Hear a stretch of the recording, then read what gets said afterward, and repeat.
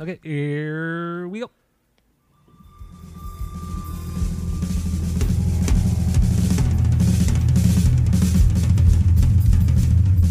Welcome back to Asinine Radio, a weekly podcast where we talk about music, and, well, that's pretty much it. So, let's go!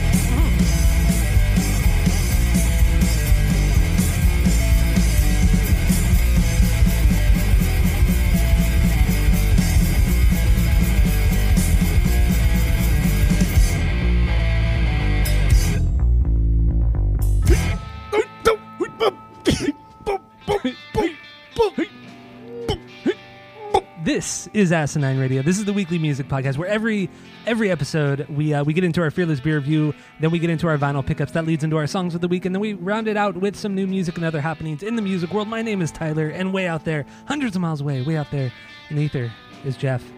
Go to Apple Podcasts, go rate, review, and subscribe to us on there. Please give us 5 stars on there. That would be awesome. Please, please, please, please go do that.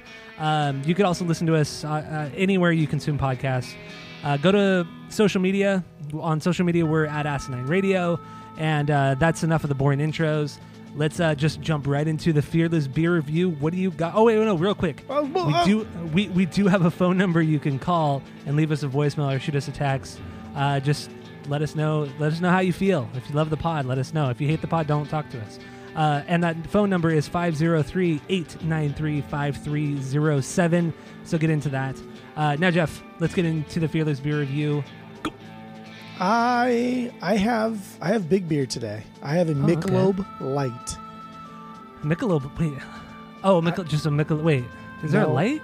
Yeah, there's a Michelob Light. It's not Michelob Ultra. It's Michelob Light. I've never heard of it. I've had this before, and I may have even talked about it on the pod before. What makes this specific beer special is when I'm just starting to replant for the upcoming season, produce stuff, beets, and et cetera. And there was a lunchbox out there by the pool that had been there all summer. And inside the lunchbox was this Michelob Light. And when I say lunchbox, it's like those kids' lunchboxes. They're not hard. They're soft covers, you know? Yeah, you open them up, and it's just enough for like a sandwich or some chips and a juice box. Yeah. But this was in there. So this had been out there since we were swimming last, which was probably March. And this has been out. This has been out in the sun, in the humidity, in the rain, in the elements for the past fucking 5 months or whatever. So I fridged it, and now it's cold. Okay. And I'm gonna fucking drink it and see if it tastes horrible or if I just think it tastes fine. It's been sun aging for 6 months. Yeah.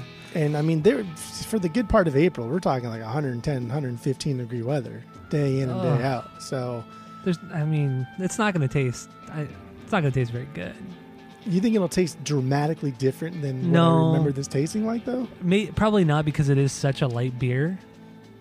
Probably not. Yeah, it is. It is a light beer. Our boy Raul did not leave a review, but this other guy named Jimmy 120 from Minnesota, he did leave a review, and it's like this. He says, "So light, it's almost clear.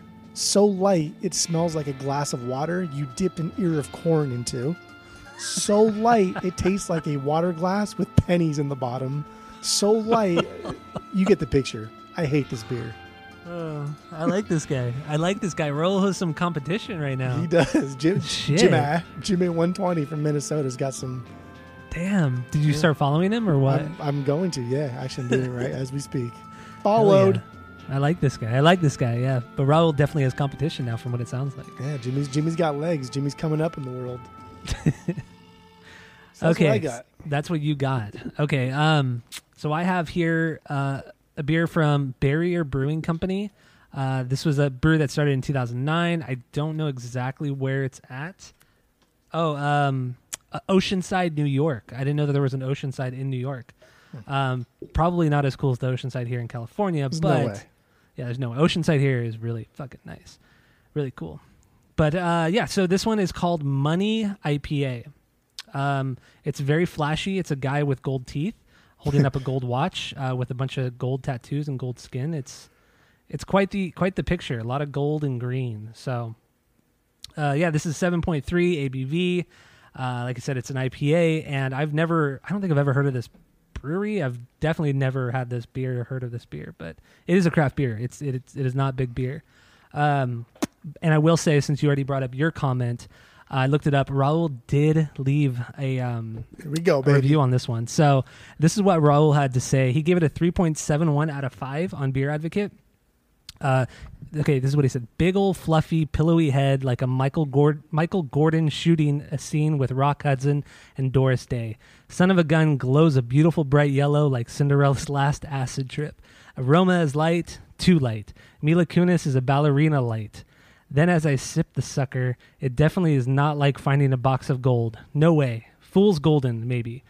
Well, it's just so lackluster. It's like being a cowboy but not hitting the brothel when you ride into town. Boring. I'm gonna boost this one. I'm gonna boost this one a little more after sipping it some, but it's still pretty average. What the fuck? That was the best part of it. It's like being a cowboy and not hitting the brothel when you get into town. That was the best part. Boring. Wow. Oh man, Raul, man, killing it again with his reviews. I love it. He dug deep. He was like generational with all of those references. I know. There. Damn. Threw it back to the 50s, all the way up to modern day. That's pretty impressive. He put some work into that one.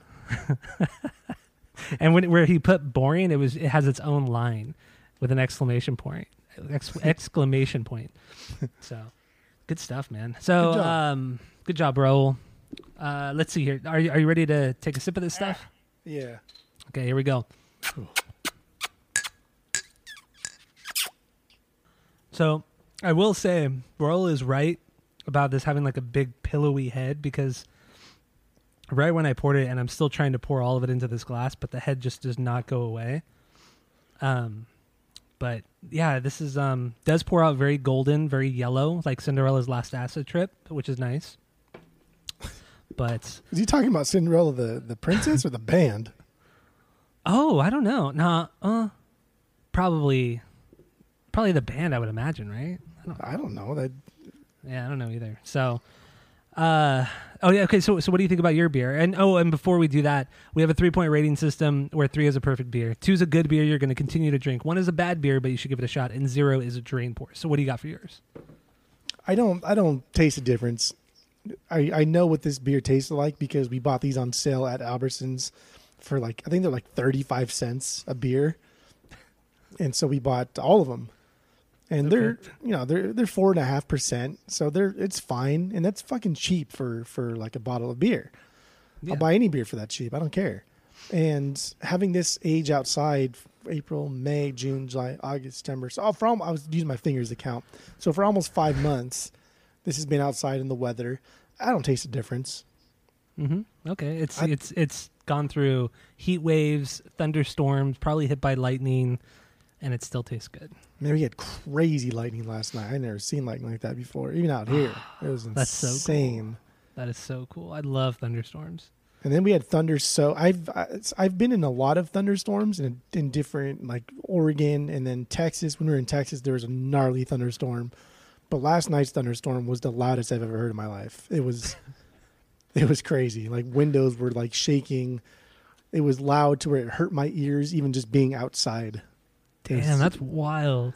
It was. I was like, usually I don't care, and I'll stand like in the grass. Mm-hmm. I went underneath like the shelter of our patio awning because I was like terrified of the lightning. Like it scared me. I was genuinely frightened. How do the dogs react to all that thunder? Phoenix doesn't care. Our littlest dog, she doesn't care. She's like a Queensland healer. And then our husky shepherd mix, she doesn't really care either. But Hunter, did he freak out? Hunter did not like it. He didn't freak out. He was definitely scared though. He usually poor thing. Yeah, he's like our biggest dog too, and he's I know. He's a big ass husky. Yeah, and he was just stressing out the whole time. As soon as I came in to I was watching Spider-Man the cartoon last night. Okay. And he never sits with me just because he likes to be his own dog, Yeah, he's very independent. Yes, very independent. And he sat with me through like 2 episodes, and he was scared. That's so sad. Yeah. He's a when wuss, dogs whatever. get scared like that, it's so sad though. Whatever. Yeah, whatever. You whatever. So then, what do you what do you rate this? Did you even rate it? I did not rate it yet. This Okay. is this tastes no different than what I remember this tasting like. It's not good. It tastes like fucking water. My God, this is the most watery beer I've ever had in my life. This is as close to water as you can possibly get without actually drinking water. This is crazy. But given that it was like 35 cents a beer, that's that's a 1 for sure. But if this was like full price, I wouldn't even give it a 1.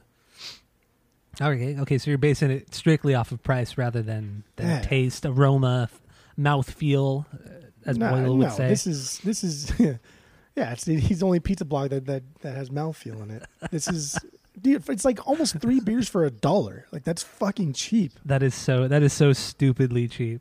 3 beers for $1. That's crazy. So yeah, given that the price was nice, that's a 1. But if I bought a 6er of this for $10, I mean, I would never actually do that. So 1 or less is what this gets. Okay, that's fair. That's what I thought you would give it. So my money IPA from Barrier Brewery. This one, it does look nice and everything. It looks like a hazy, but it doesn't taste like a hazy at all.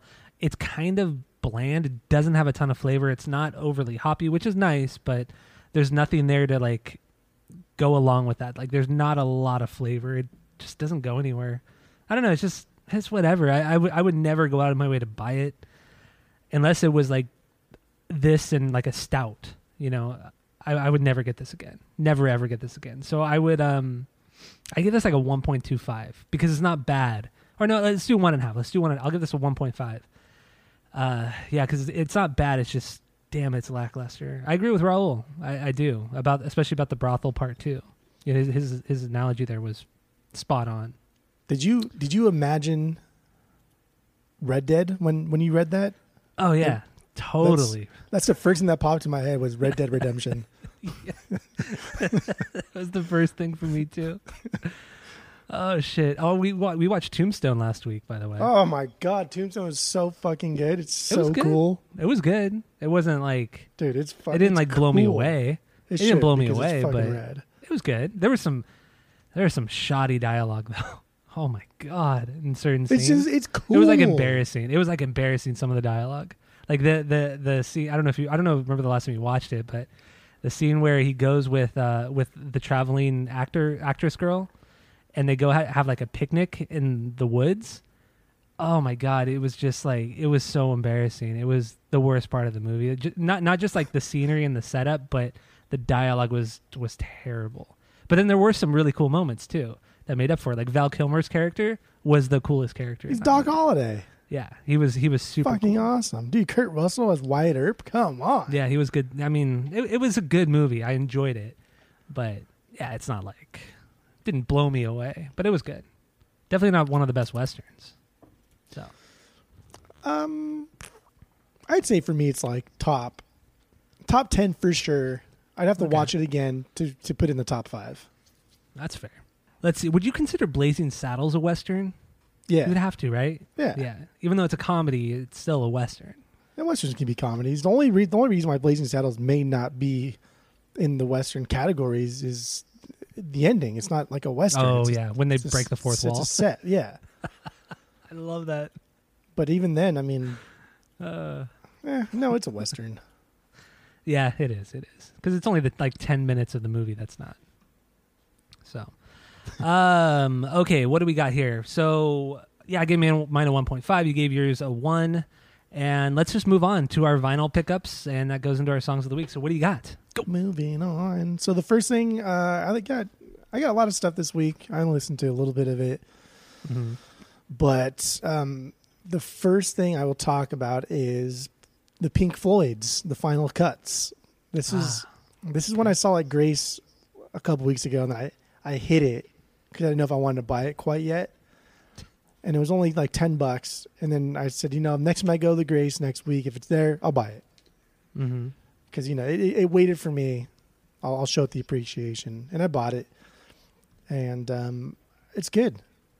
It's their last album with Waters, their 12th album overall. This is this is a shit show, right? Like this is the whole recording process. Yeah, the of recording this, was a shit just a complete shit show, both like musically and personally for the band members. A lot of fingers being pointed at to who's to blame.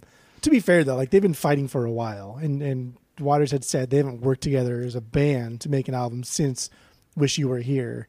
But regardless of all that bad stuff going on, I think it's pretty damn good. This sits, I kind of like re-ranked them as I saw fit, and this sits like right about in the middle for me.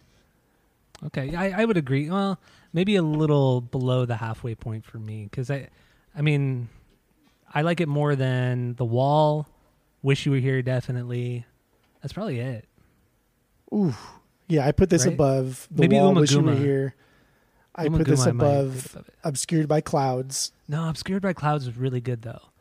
But In okay, my- I would put it above More as well. So maybe In my it would be like defense in the of middle. that one, I don't have that one on the vinyls, so it's been a while since I've listened to it.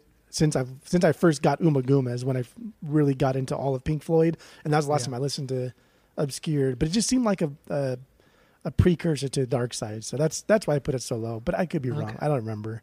Okay. But I also put it above More, Piper, Yeah. and Metal. Ah, above Metal? Yeah. No, you're I dumb, did. man. I Nothing's did. better than Metal. Nothing is better than Metal. Well, that's not true. But It's the top three: Metal, Piper, and then Animal. Like that's top three Floyd right there. You're crazy. okay, well, You're crazy. man. Adam Heart Mother, and then Animals, and then Dark Side are my top three. So Oh, this fucking guy, dude. I don't even know. I don't think you've ever listened to Pink Floyd, honestly. that is quite possible. I could. This could be like a cover band, like one of those House of the Blues cover bands. Yeah. Pink Floyds. Pink Yeah. Floyd. Yeah. That's annoying. But it's cool, man. I liked it a lot. I listened to it like 3 times because it just got better every time. I really did enjoy it. Yeah, it is. It is a solid record considering when it was made and the the craziness within the band. But The only thing I kind of don't like when they do is when they use horns. Sometimes when they use horns, it kind of goes into like this jazz fusion type sound. really, And it's not always well thought out, especially the last song on this album for sure. remember. It's a little annoying. But then like Alright. went back and listened to Wish You Were Here, and there's some horns on there, and so you guys just don't need to do that all the time. Don't need to do that. because they never really use horns, right? no, I'm- not like I'm trying very to think. very rarely. Yeah, it's very rare that they ever use any horns. And it's usually only as like an orchestral thing as a backing to whatever melody they're trying to close out. Yeah, yeah. But it's It's still a good record. Still, no, it is solid. really good. Fucking worth $10 for shit. Oh, absolutely. I think I paid $12 for mine. Oh, When I was in Arizona. Yeah. oh, did you get it at Aldo's? Yeah, I got it at all. No, you got it from me at Aldo's, I think. Oh, Yeah, like I think it was early Aldo's. on, huh? Yeah, this is like when we first started collecting. Before you jumped onto the Pink Floyd bandwagon. Yeah, the reason why I jumped on is because I got like 3 or 4 of the records for free, like fucking from that lady that was just giving them away. Oh, that's right. I Fucking got Adam idiot. Hart, I got Wish You Were Here, and then I got Animals, and then something else I can't remember. I think it was, no, Probably I don't Dark remember. Side. Maybe it was just 3. You probably got Dark Side for free. Adam Hart Mother's what did it for me. That's the one that really I was like, oh damn, these That's guys, a good record. I mean, it is a solid record. these guys are fucking good. Mm-hmm. But that's cool. So Yeah. another thing I got, Two Live Crew. I've never seen Two Oh, Live Crew yes. in the wild, and I did. I got their second album, Move Something. This is the album that came out before their most famous or infamous, As Nasty as They Want to Be. Move Something has that Do Wah Diddy song on it, but they incorporate that. It's the song title's called Do Wah Diddy, and they, you know that song, that Manfred Mann song, Do Wah Diddy. Yeah, I know that Do song. Wah Diddy. Yeah, that's the one they have on there, and this. I think this is better than As Nasty as They Want to Be because it's they're still making music. I think As Nasty as They Want to Be is strictly to piss people off. I think they made that just to be obnoxious, and it worked, and that's what made them historic. But this is that Miami bass sound in its entirety.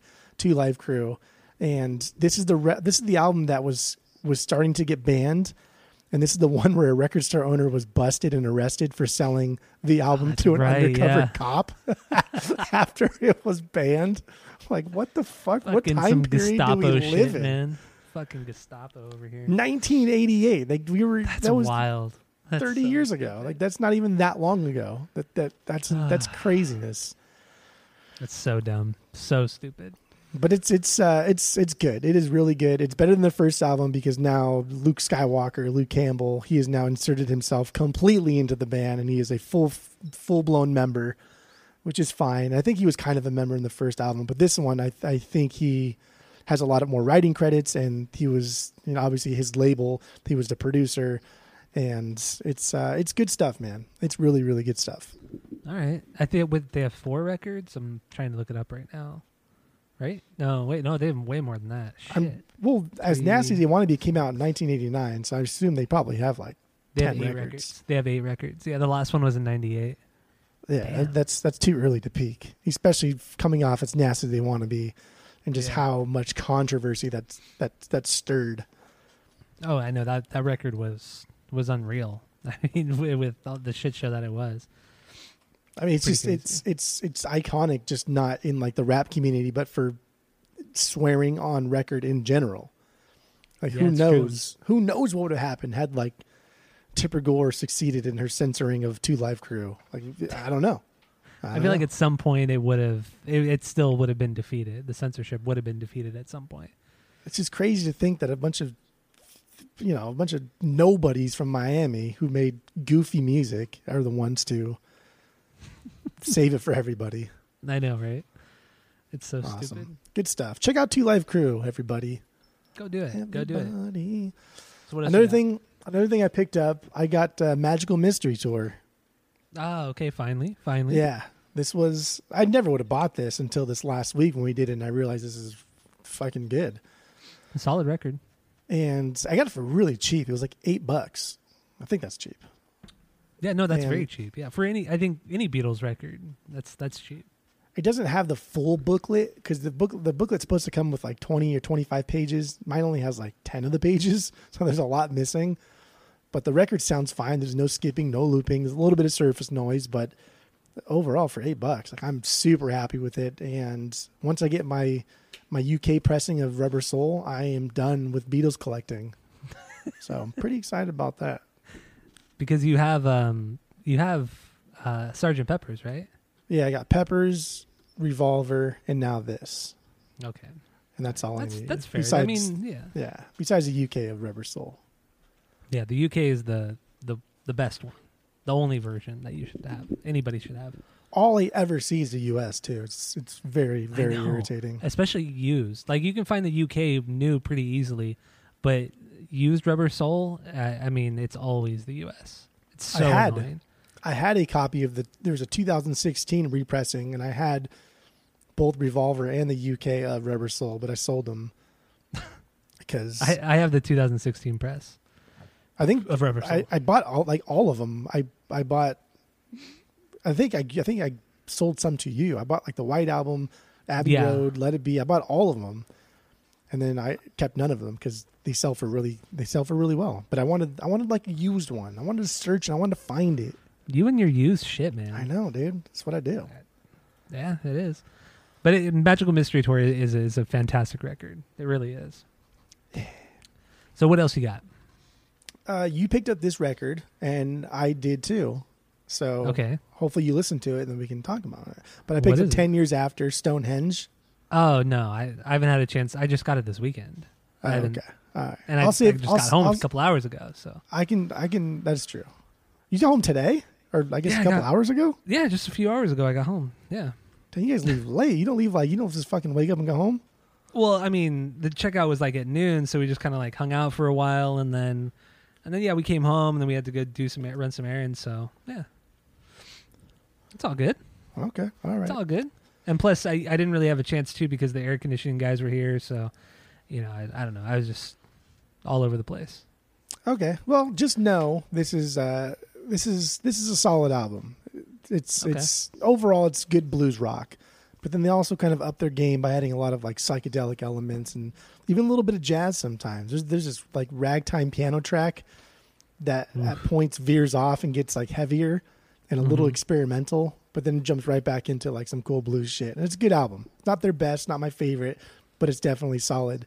And you're gonna like this band because they do at least good stuff. Some of it's great, all of it's good so far. Yeah, over the weekend I picked up 2 of the records. I picked up Stonehenge, and then I forgot the other one right now. But I mean, they were cheap. They were under, like, they were both like $6 or $5 and $6. So yeah, why not? Why not? Okay. What else you got? I got one more, and then my pick. The last one I got is from a Grateful Dead family member. Oh my god, dude! I was hoping we'd go a week without it. Oy. This is Robert Hunter. He's a lyricist for the Grateful Dead, and this is his album Live in '85, obviously released in 1985. Yeah. This is kind of all of the stuff I think you would hate. It's acoustic, lyric driven, a lot of harmonica, heavy folk delivery. Oh, yeah, you lost me at harmonica and folk delivery. But this guy, dude, this guy is one of the few, if not like the only person who has been inducted into the Rock and Roll Hall of Fame without even having played an instrument in the band. He was just a lyricist. Him and Jerry Garcia formed a band early on. It was like Robert and Jerry, or Jerry and Robert. Jerry. And then Jerry wanted to play more guitar and Robert wanted to write more, and so they split paths and then came back together in the Grateful Dead, and Robert wrote a lot of the good songs from the Grateful Dead catalog.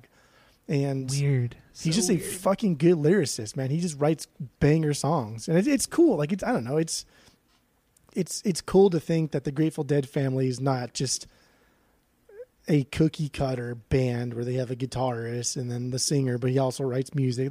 And anybody who wants to be a part of this band were able to be a part of this band as long as they contributed and had fun. Yeah. And that's what him. And this guy is fucking wild, dude. I didn't know anything about this dude until this week, but here's some highlights about this guy, right? So besides just being in the Rock and Roll Hall of Fame and stuff for not actually playing an instrument, so during the Bitches Brew era, the Miles Davis band were opening for the Grateful Dead. So dude, weird. What a show. What a fucking show, man. How insane. How acidic that audience must have been. And then to backpack on like the acid stuff. So I guess this guy, this Robert Hunter dude, he was a participant in some like LSD driven Stanford University experiment in the early 60s. Mm-hmm. And if you know, these experiments would eventually be outed as the CIA sanctioned MK Ultra experiments. MK Ultra, yeah. So like he was a part of that. He was in it. He was doing it.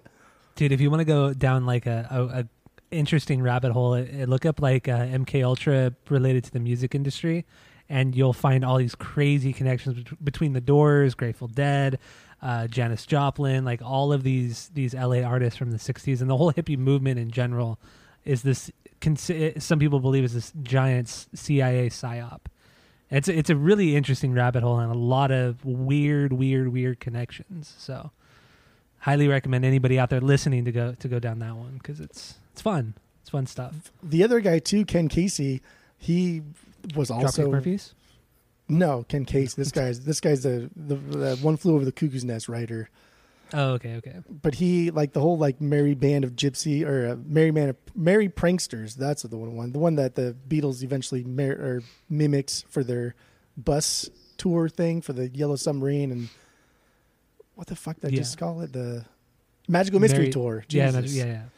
That is what it was modeled after. But yeah, that Ken Casey, he was also a part of all this counterculture movement. But it does make you think, like, LSD being introduced by somebody else. And then I've talked about extensively about Bear, the sound guy from the Grateful Dead, who was manufacturing on his own, and at points like the biggest supplier on the West Coast in the Bay Area of LSD to people. And it's just like, who knows? It's like, you're right. It's a who weird knows coincidence, how far it man. goes down. It's a crazy weird coincidence. All of it. The music industry and the CIA, and it's bizarre, man. Very bizarre. Any chance our government can take to embed themselves into a culture where the culture doesn't realize that they're there, they will always take it. Oh, totally. Ignorance is bliss, I guess, right? Yeah. So my weekly pick, comes from Outkast and their second album, ATLians, Atlanteans. And the song I chose is 13th Floor / Growing Old. It's the second to last song on the album. Really like the closer. It's like the last song was a minutes. remix. Yeah. It's got this spoken word intro by Big Rube. And the song is sort of like about aging and phasing out of a younger, reckless lifestyle and into a more mature, intelligent state of being. And it's a nice cap to end the album. And this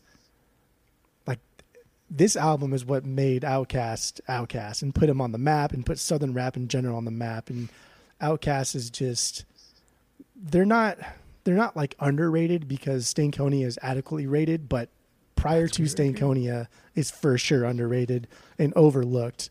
And Southern rap in general, I mean, just anybody coming out of the South would not, it would not be what it is had it not been for Outkast. It just totally, would not. Totally. And if you remember the Source Awards in '95, that's the one where Suge Knight called out the East Coast rappers and P. Diddy, and he was like, "Yeah, if y'all want to come over to the West Coast and not have your producer and your manager in every single one of your videos, let me know."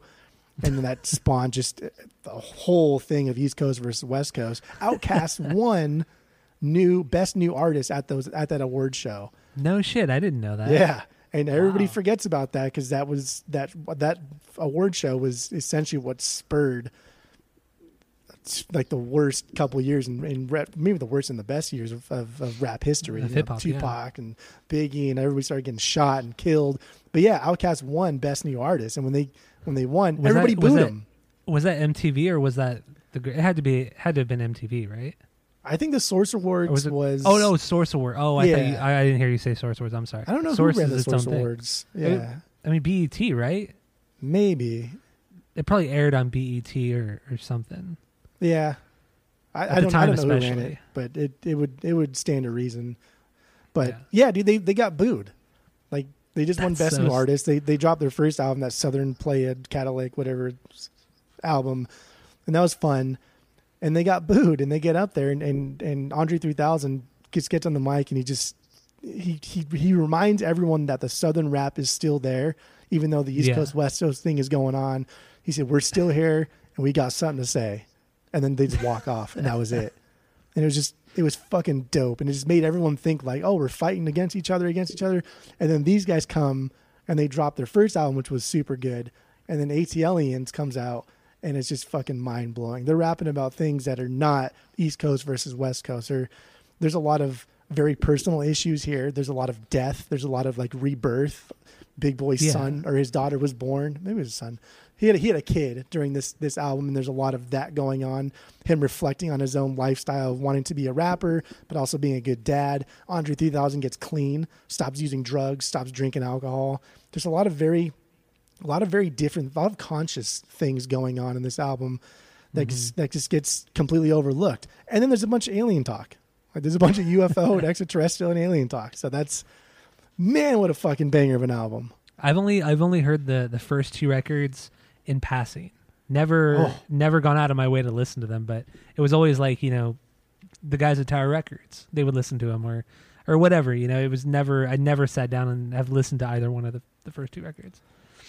The first one is it's fun. It's I don't want to say it's goofy because it's a little bit deeper than that, but it's goofy compared to what they would do with this one and then their next one, Aquemini. So Stankonia was their fourth? Yeah, Stankonia was their fourth album. Shit. That's wild. And that was almost like 99, right?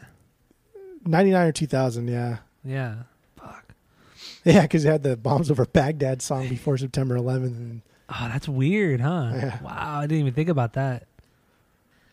Stankonia. Dude, Outkast is something else. They are so good. It came out on Halloween in 2000. Halloween in the year 2000. Oof. That's crazy. Yeah, like just a little less than a year before 9/11. And Stankonia is what most people would consider classic Outkast, like if you hey, do you know Outkast? It's Stankonia. Stankonia or it's Speaker Box. Speaker Box, Love Below. Yeah, that would be the next one because that had they had Hey on it. I know that their biggest song. Ridiculously huge. I love that song. It's I do too. I mean, it fucking is a banger great of a song. song. But yeah, man, you should definitely check out ATLiens because Well, I'm sure we'll it's do good. Outcast on the pod sometime in the near future. I'm sure because I wanted to do them for a while, but just never got around to it. It's a nice, diverse album, and I got it from Vinyl Me Please. It's a subscription to vinyl service, and it's double LP. This nice, cool, alien-looking, like green neon-colored vinyl, Yeah. and it's thick, not like quite 180, but not a normal record, so maybe like a 150 or around there. Yeah. And it came with like this booklet, and inside the booklet was just like a recap of this era of Outkast, and it's just a lot of nice detail goes into the Vinyl Me Please pressings, and they always sound fantastic. And I've only had one problem, and they fixed it like immediately. So I've been telling you for a while. I But know. anybody else I'm out gonna there that sign wants up. to get I'm on gonna this, sign up.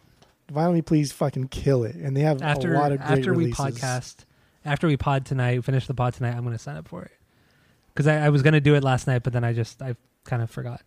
But no, I'm definitely going to do it because I think next month is Wu-Tang and there's another Public Enemy that I wanted. That I don't know. I can't decide which one I want, either Public Enemy or the Wu-Tang one. But it's a cool Vinyl thing. Me Please, they don't put out shit. They put out good stuff. And Yeah. everyone is hoping and praying that this Wu-Tang that they're coming out with is going to sound exponentially better than the copy that we have. And I already sold my old copy. I sold the record shop $18. I bought it for $20. Oh, you barely even had a loss on that one. Yeah, so got lucky. I basically rented it. So I'm super excited for it. Rented it. It's double LP, and It's gold, It's too, right? Or gold, yellow? like bright gold. Yeah. Yeah, I'm gonna sign up, and I'm gonna start with the Wu-Tang, because the Atlians one, that one it's already gone. But I signed up for the wait list on it in case there are any more pop up. But otherwise, yeah, I'm gonna sign up for the Wu-Tang. You got to do 1, 3, 6, or a year. And I'll probably then- just do a year, because I think in the end you'll save like $50, right? Yeah, if you do It's 1 some month, crazy it's like discount. $45, and then like 3 months is like 40, and then 6 months is like 35, then a year is like 30 or something like that. Mm-hmm. I did 6 months because they gave us 3 ahead of time, and so I was like, okay, I want those 3 for sure. But you have 4 options every month, so you find something you Yeah. like. I think the only section, or the only one I don't really care for, is the country section, unless it's like some really cool Chet Atkins, Johnny Cash, or who fucking knows, some cool country artist. But The first month they did it, they did Live at Folsom Prison, and it was this cool variant, and I guess it sounded fantastic. And that was like the one they dropped with, like, hey, we're introducing country now. Check out our first release. So that would have been something cool to get. Did it have both performances? No, it was just the one disc. Ah, shit. Because that would have been so cool if it had both performances. But that would have been like a quadruple LP, I'm sure. Yeah, I was just going to say, there's a record store day release in like 16 or 17 that has, I think it's like 4 or 5 LPs, and it's the full performances, announcements, and everything. And it's on my want list, but it's always like $200, $300. Oh, fuck that. Well, I think probably brand new was probably at least $60, I'd imagine. Yeah, at least. Because that's a lot of LPs. Because that Grateful Dead one that was 5 or 6 LPs was $180. I wanted to buy that, but it's sold out. I don't get it. I don't get it. Good times. So do you want me to start from the beginning of this song, or do you have a timestamp as to when I should start? Because Honestly, it is a long song. It's like 7 minutes. I'm a sucker for the spoken word poetry shit, and so that's what this song starts off as, and it's the only time on the record that this happens, but it's a cool like intro to the rest of it. So start at the beginning because I think he has a cool voice, and you're not going to be jumping into like a song halfway through, so you just got to listen to the rest of the album because it's good. So yeah, Okay. do the poetry So- shit. Here we go. Here's 13th Floor Growing Old from Outkast.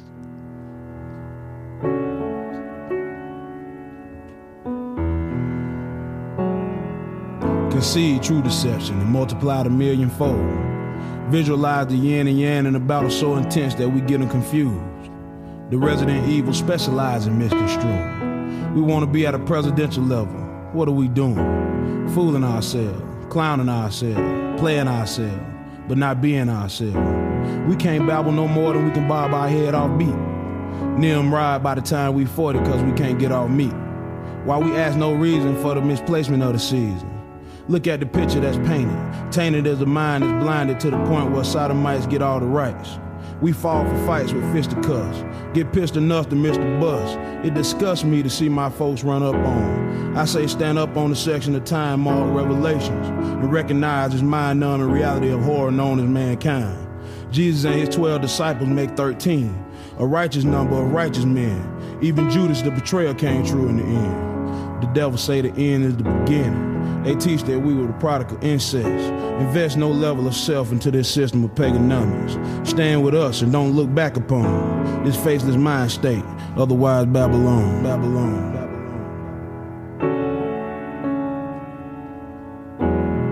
Like memories of yesterday,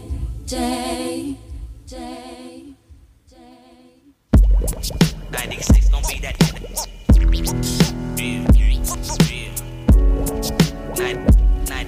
96 gon' be that hit.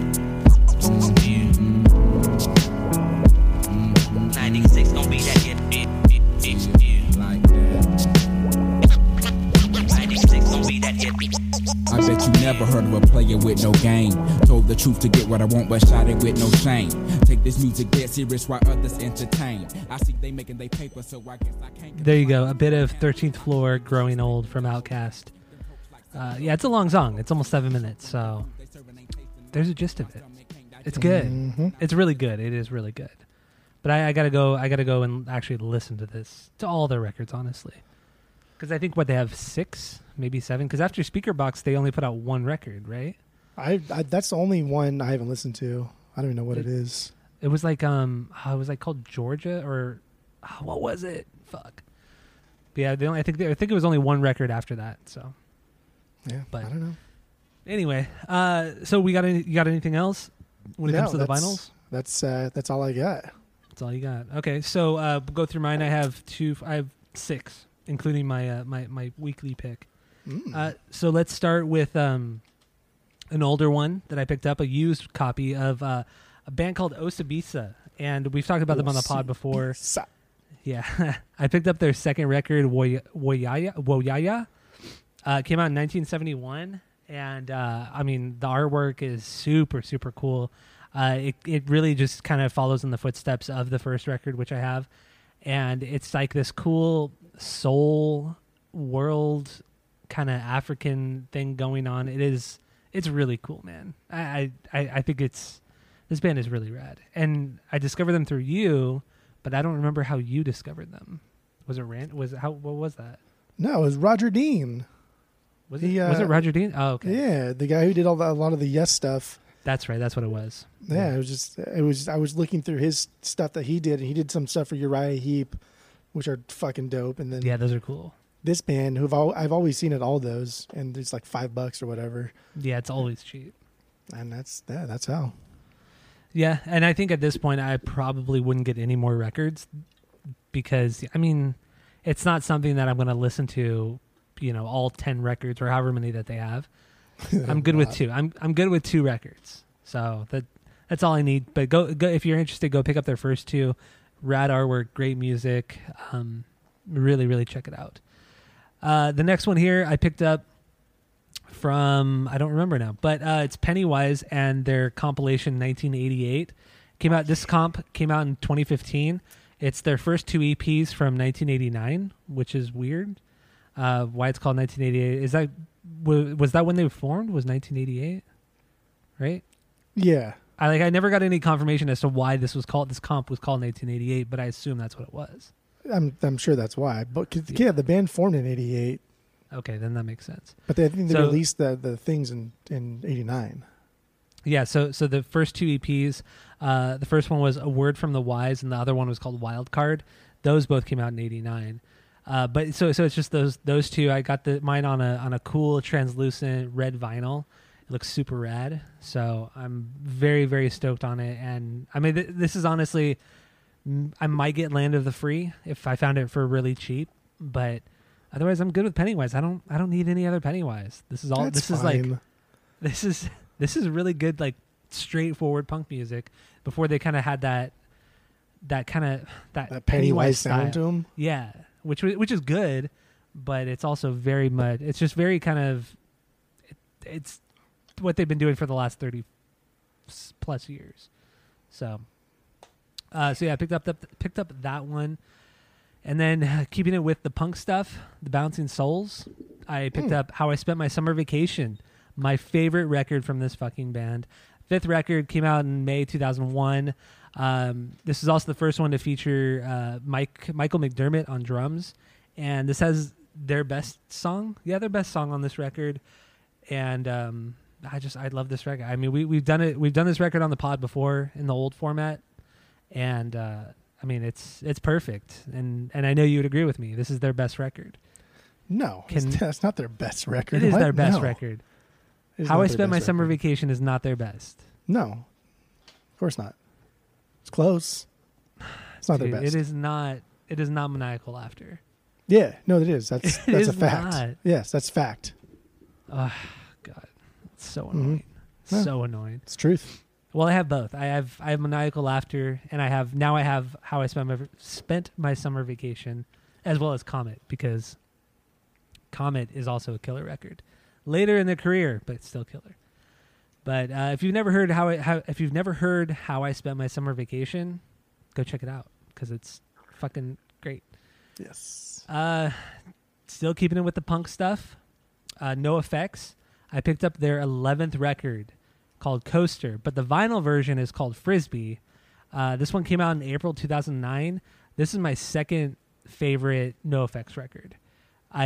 When this record came out, I don't know what it was about it, but I was just instantly hooked. I think pretty much all the songs in this record are just fantastic, and also like the knowing too that the CD version is called Coaster, and then the vinyl version is called Frisbee. Completely different artwork.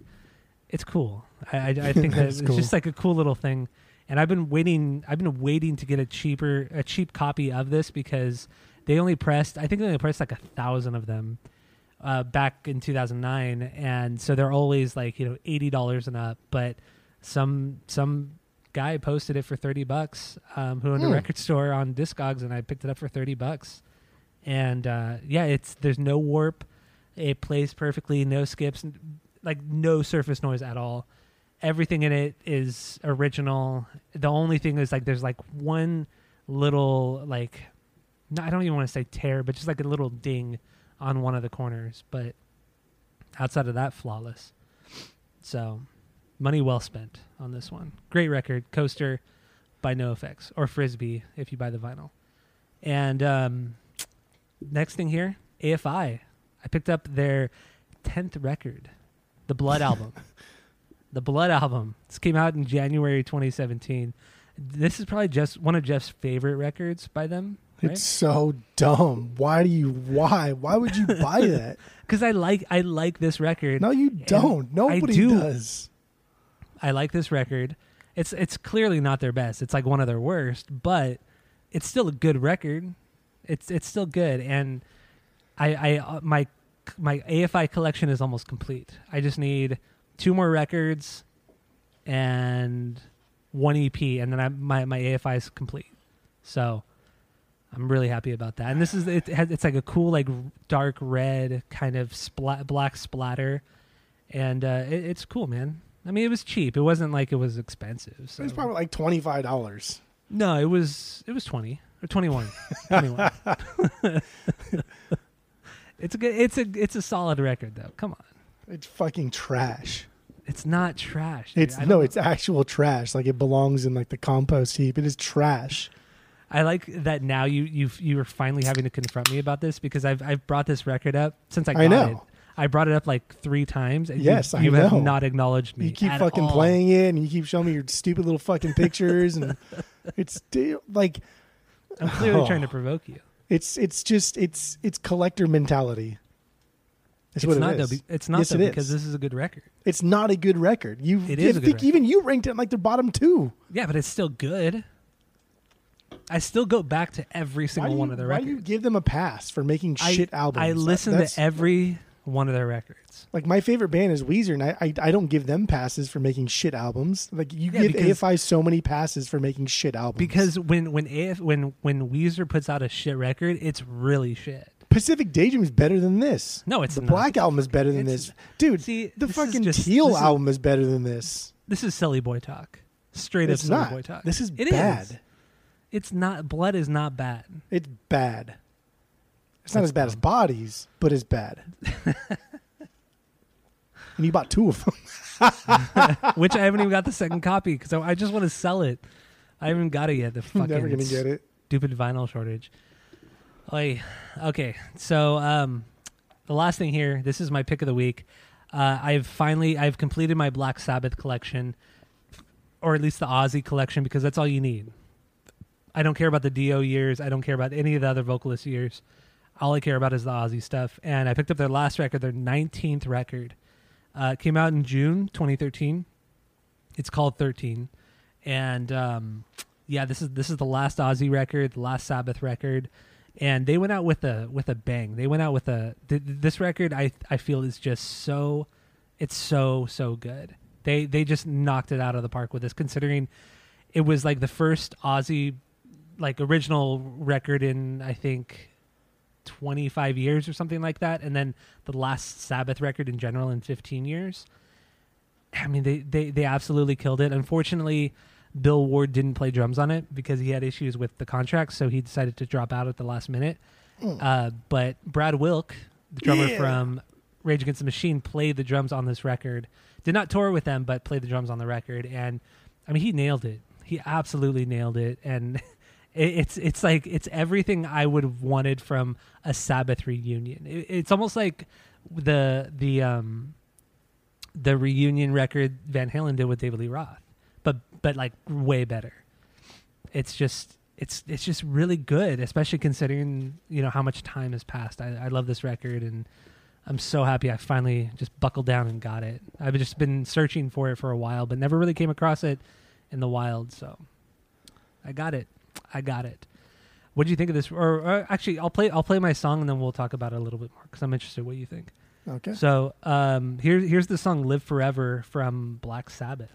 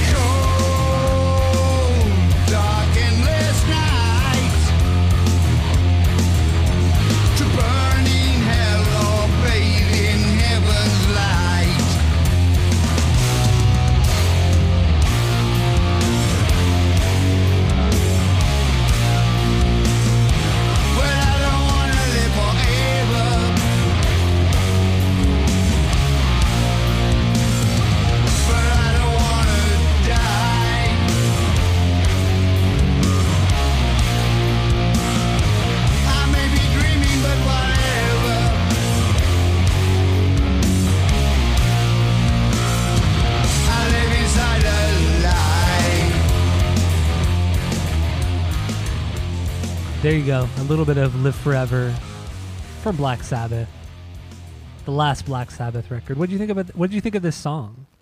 It's good. I actually listened to this, the rest of the album after this song. Oh, nice. It just kept playing, and Yeah. it's like you said. It's what you would want from essentially a reunion, and it didn't disappoint. It still threw back to the early Sabbath days, but was just a little bit more refined.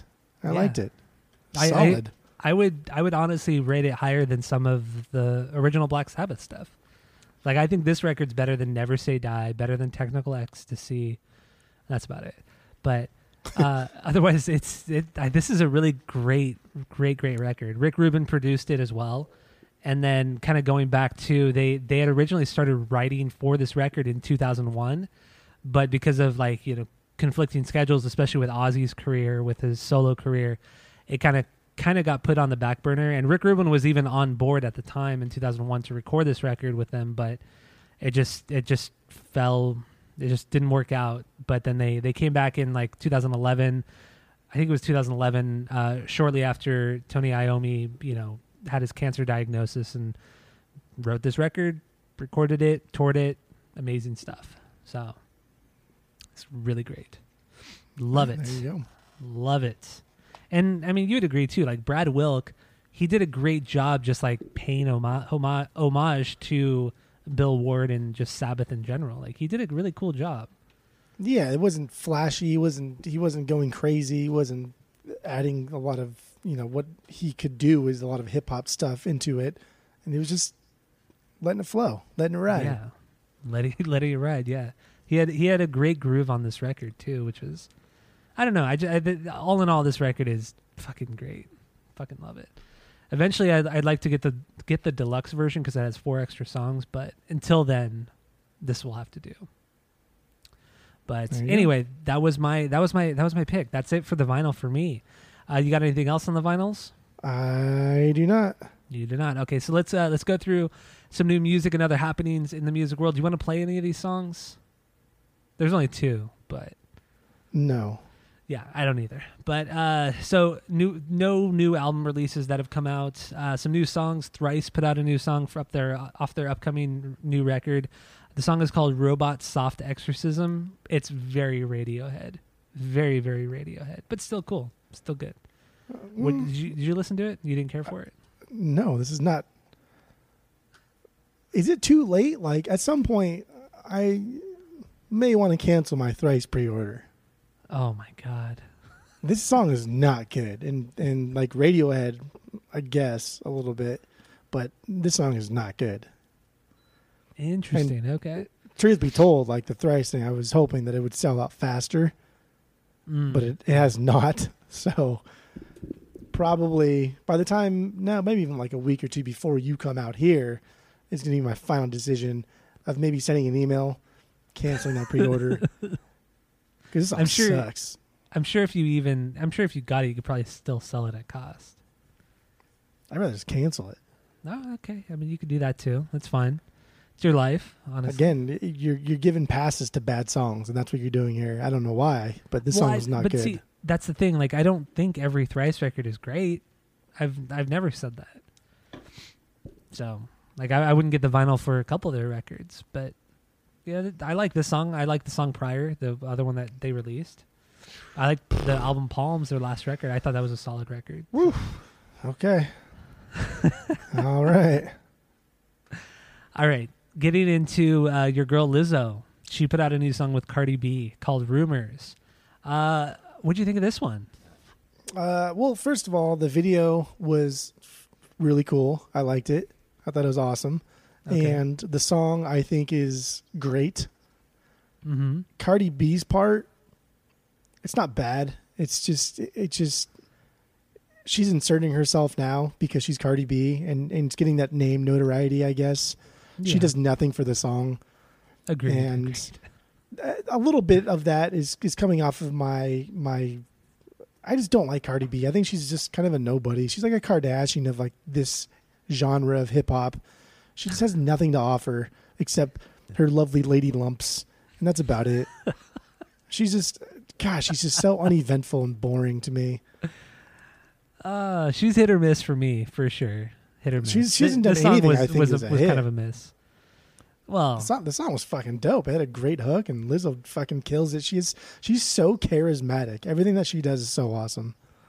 Yeah, no, you're right. I like the Lizzo part for sure, but yeah, Cardi B was a little lackluster. I like that it was less of because I expected it just to be like a Cardi B feature, like her just to do like a quick little thing during the bridge. but she had like more input than I thought she was. Yeah, that was which was cool. That's always better than just like fucking inserting somebody just for the sake of having them there. Yeah. So it seemed like they worked together to write a lot of this song, and that's always appreciated. Yeah. So, Absolutely. but still, Cardi B is just boring. I mean, I'm not going to play like, it because I don't want to get. She's like Posh Spice. Like Posh Spice Like was the only worst. popular because she was like the most attractive at some point, but other than that, she brought nothing to the Spice Girls. She was the worst Spice Girl. Absolutely. She was like you said, she was pretty, she was hot, but yeah, other than that, she was the Lance Bass of the Spice Girls. Lance you know? Bass is my second fave NSYNC member, but I agree. Yes. But he has no leads. You know what I No, mean? you're Like, right. he has no right. leads. I don't think Posh had any lead vocals in Spice Girls. So at least Backstreet Boys, every guy in Backstreet Boys had their lead at some point. You know. But yeah, NSYNC, I don't remember Lance ever having a lead. Even maybe Joey never had a lead either, did he? I don't know. I'll never forget buying the Backstreet Boys' first album at the warehouse over on Yorba Linda Boulevard at the Village Vaughn Center. Yeah, the Village Center. Yeah. And I remember my dad took me, and he asked the guy at the counter, because, the Backstreet Boys, and looking all bad on the cover. And he's like, is this appropriate material for a child of this age? And the guy's probably thinking, like, no, this is stupid. Like, he shouldn't be buying this. Like, this was around the same time, too. Like, I started, like, dressing sort of like, quote-unquote, gangster. And I was buying lowrider magazines and shit. And he asked if, like, the Backstreet Boys was appropriate material. I idiots. love it. I love it. I love the disconnect. It's great. Yeah, good times. That's how all of our parents though were, or at least my mom was too. She did not understand, like, some of this shit was not as bad as it's portrayed, but whatever. Yeah. So, and then also to kind of go along with the Lizzo thing, there's been a lot of backlash amongst trolls online criticizing her, her weight, and fat stuff shaming like that. her. Yeah, it's fucked up. And it's part of like what makes her bigger than life. Probably a poor choice of adjectives, but I think you used the same. You did the same thing when we did the Lizzo.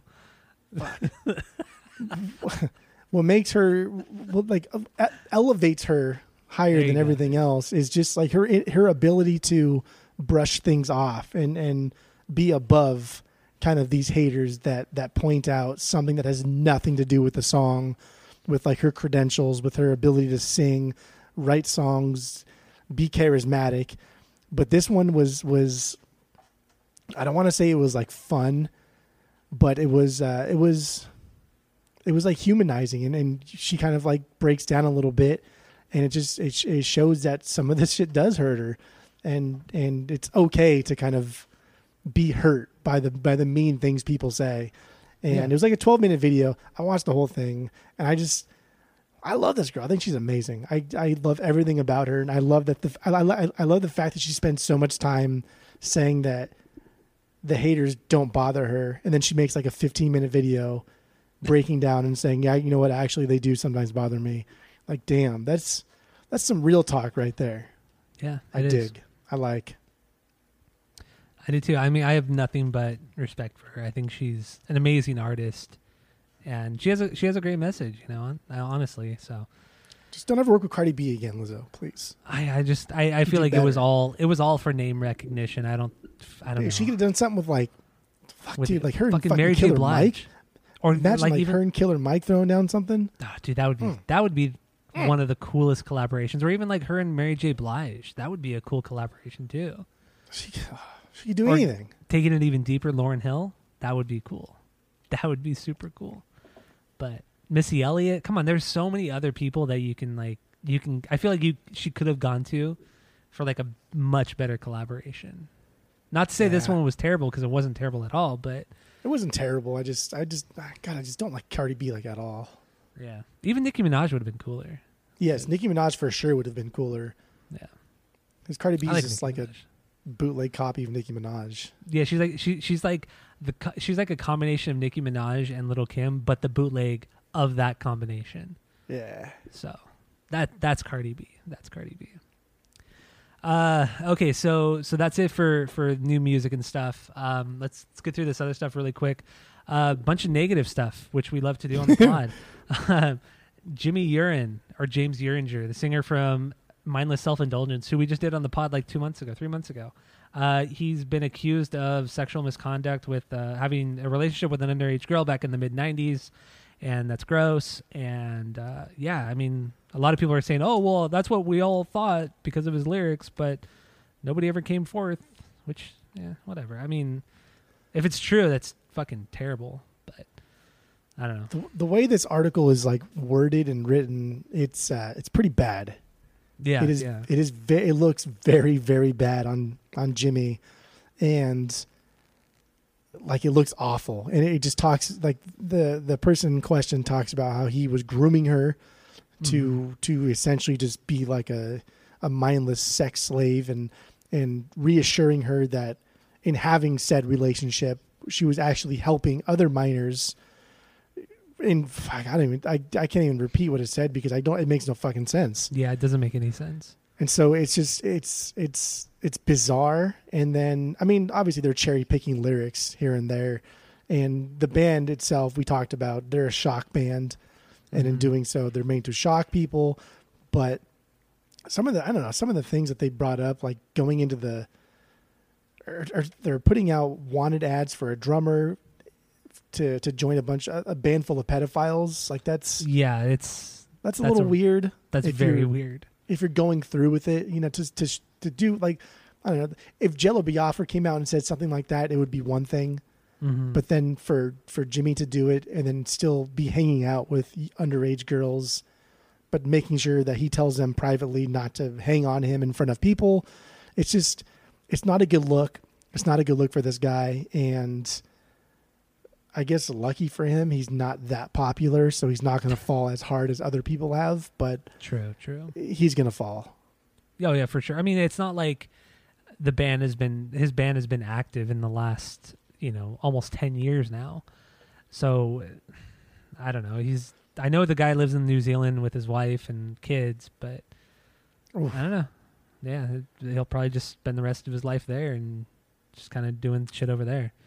But it sucks because I'm a big MSI fan, and it's shitty to hear this if it's true. But I was thinking after I read it, I was thinking in my mind, because that's a good place to think. How many people have not come forward regarding sexual stuff with like artists from the 70s and 80s, especially bands like Motley Crue, Van Halen. All the hair metal bands, nobody ever comes forward regarding those guys. But sure as shit, those guys were fucking 15, 16-year-olds. Yeah. Disgusting. But it's just like, why are certain artists, I don't know. It struck me as so strange. It is definitely an interesting point of like conversation. For whatever it means, it is an interesting point of conversation. Like why. I think maybe just because if you were a 15-year-old in like the 70s, you're now an established member of a family, maybe. And maybe you've gone so long convincing yourself that it wasn't a big deal that, I might as well just live the rest of my life thinking it's not a big deal type of thing. Yeah, it could have been that, yeah. Whereas as this girl, what was this, like the late 90s, early 2000s or something? Yeah, it was like mid-90s, yeah. Mid to late 90s. So she's like our age, essentially. Yeah, kind of. So there's still a lot of life to live. And I don't know, maybe that's why. But you're absolutely right, man. There's no doubt in my mind Robert Plant did some nasty stuff. And it's just, like, why is that okay? Sure. Absolutely. Yeah, every band, any sort of celebrity, whether you're an actor to fucking anybody, these people were, I don't know. It's just interesting to me why certain people fall while others, get away with it. I don't know.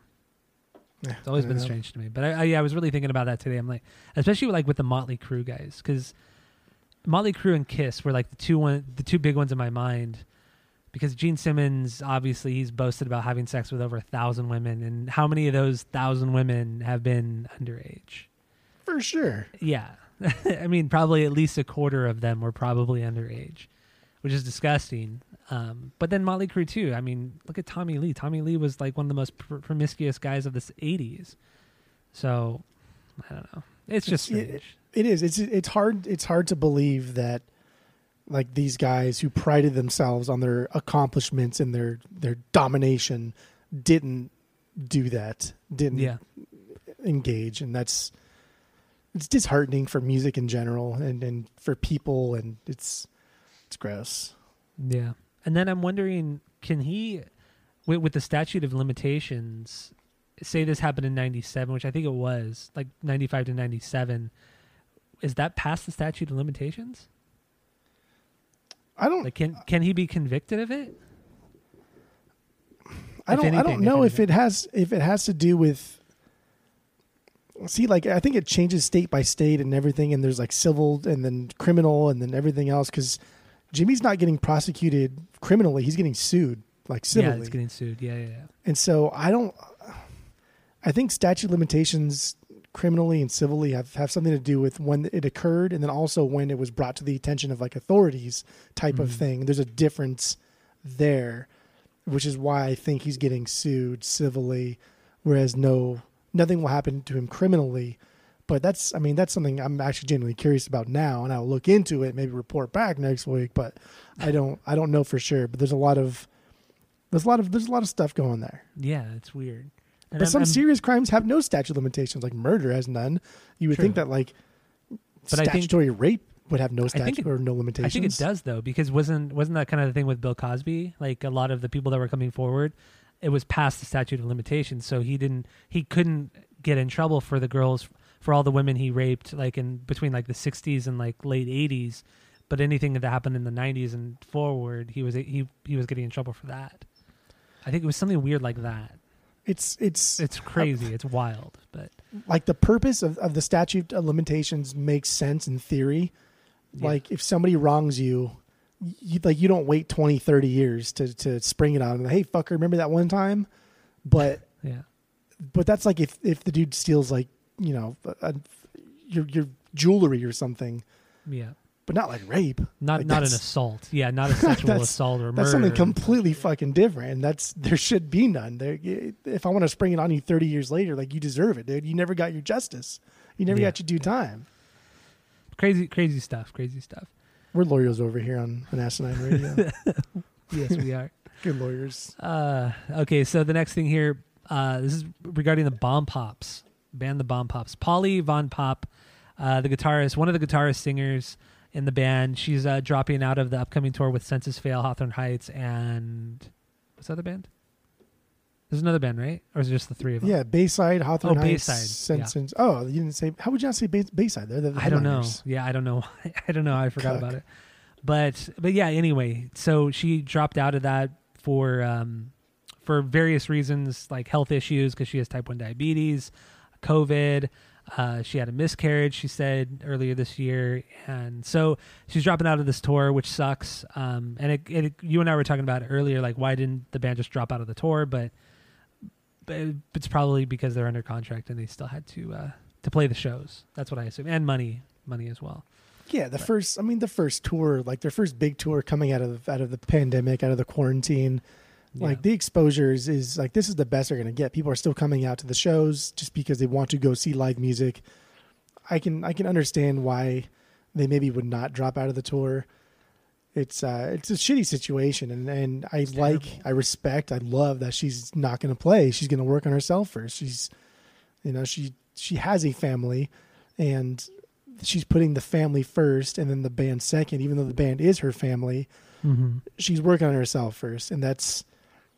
I don't know. That's just some shit that like rock stars wouldn't do 10 years ago. They would just drink more alcohol or take more drugs or something and just continue on, right? Yeah.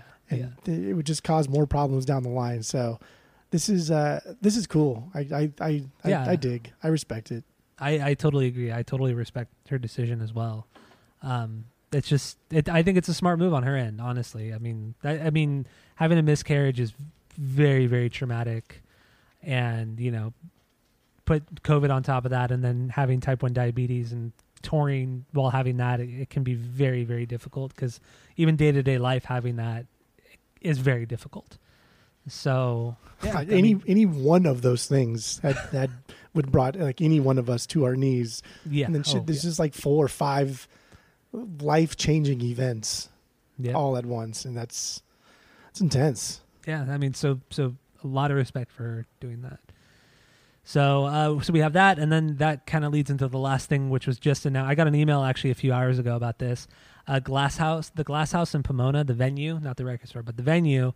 They said starting October 1st of this year, 2021, they're going to require everybody who goes to a concert there be fully vaccinated, both shots, and they still have to wear masks to attend the concerts. Anybody above the age of 2 years old has to wear a mask as well. I think anybody above the age of 12 years old has to be vaccinated as well. So all vaccinated, all masks. But I mean, feel free to mosh and feel free to like sweat and spit on each other and, you know, exchange bodily fluids. But yeah, I mean, thank God. I don't know. I'm not going to go down this path, but it's just, you know, it's wild, for whatever it's worth, vaccinated, unvaccinated, anti-vaxxer, anti-vaxxer, whatever. It's just, we should always be questioning everything. I feel like we should just be questioning everything. Anything anybody in authority tells us, just, you should be questioning it no matter what. Yeah. And this is, for good or bad, I don't know. Question it too. Question everything. Question everything. Yeah. I mean, what is it going to hurt questioning everything? You know, it shows that you have, you know, you can kind of think for yourself. But I'm definitely not anti-vax at all. Like I think vaccinations are very important. And but this is just very interesting. You know, private sector going head first. But yeah, there we go. So the Glass House, and then, you know, what was it, like the Foo Fighters? Remember that? Did you hear a few weeks ago the Foo Fighters? They were only allowing you know, people who were fully vaccinated into the shows, and like a week into it, like a bunch of people tested positive, and then they had to cancel a bunch of shows and shit. And then Korn, just a couple days ago, they had to cancel a couple dates because one of the guys on their crew got tested positive. It's just it's such a divisive concept in our society today, and it's so sad. It shouldn't be. It is. It's so sad that, I mean, God, Facebook is just a fucking worst. It's a fucking cesspool. It's almost as bad as Twitter. It's fucking nuts. Dude, man. Facebook is worse than Twitter, because at least with Twitter, people just ghost the conversation pretty damn quick. Facebook, they write essays, and it's just like they're and then like people will quote the same article with 2 completely different viewpoints, and it's just, there's no civility whatsoever. It's just, if you do not think like me, you are a demon. You are the worst. And there's always comparisons to like Nazi Germany, and it's just like, damn, dude, going from like 0 to 1,000 is just bad for our society in general. Yeah, I know. It's wild, and I know. And what's craziest to me, I'll touch upon it and then we could wrap it up. But somebody that's very close to me, they're being forced to vaccinate to continue their school. Like, they're not allowed in school. They will be dropped from school if they are not fully vaccinated. And this person was very worried about being vaccinated for various reasons. And they're not anti-vax at all. They're not at all. But they're very hesitant about this, but they're being forced to. Otherwise, you know, tens of thousands of dollars are lost, and everything was for no reason. So they're being forced to, and that sucks. That's really just, it's shitty, man. Regardless of your viewpoint, it's shitty. It's scary above anything else. It's scary to think that like something you've invested your time, your money, your effort into can just completely be a waste. Yeah. And now you're being forced to do something you may not even agree with. I mean, even we talked the Offspring thing where the drummer had to leave because for medical reasons. What about like actual cases where people just can't, they don't want to do it, religious reasons? I don't know. Yeah. I mean, where do you stop? Scary. Yeah. Where do you stop? Where does this kind of stuff end? You know, it's, I don't know, man. Anyway. Question it, baby. Yeah. Just question everything and whatever. And like I said, Jeff and I are not anti-vax at all. That's silly boy talk. But yeah, so Yeah, I'm on fucking polio. None of the other shit I got pricked for 1,000 times. smallpox, chickenpox. No, we had chickenpox. We didn't have the chickenpox vax. We No, actually kids don't had get chickenpox anymore. Yeah, because I mean, I assume you guys got the chickenpox vax, right? Like me Well, personally, no. well, no, but no, our kids, I know my you kids did. did. Yeah, Yeah, your kids did, but you and I Nick got didn't. pricked. He got like 3 shots just before he started middle school. Whatever. I don't know what the fuck they gave him. Oh shit, I didn't know. Oh, I was like, remember getting, load him up, baby. I remember getting vaccinated right before or going into middle school as well. I don't remember what it was for. Yeah, I don't know. They gave him HPV or something. I don't know. Or I think it was hepatitis. I think I got a hepatitis. Maybe it was shot like going Hep A into- shot. Yeah. Yeah, it was one of the hepatitises. But yeah, I mean, but you and I had chickenpox, or at least I assume you did. But yeah, I got had it. chickenpox too. But if I could have opted for a shot instead of getting chickenpox, I'd be down. Luckily, well, my case of chickenpox wasn't terrible. I remember it not being that. I was like 6. It wasn't. I was like 10. Oh yeah, that's late. That's late for chickenpox. Yeah. But yeah, anyway, yeah, fucking. Let's finish. So you got anything else to say outside of vaccinations? No. Okay, so thank you all for listening to the podcast. Go to Apple Podcasts, go rate, review, and subscribe to us on there. Follow us on social media at Asinine Radio. Thank you all for listening. Like I said at the beginning, we have a voicemail. You can leave we have a phone number you can leave a voicemail on. It's 503-893-5307. Get into that, and that's it. That's all.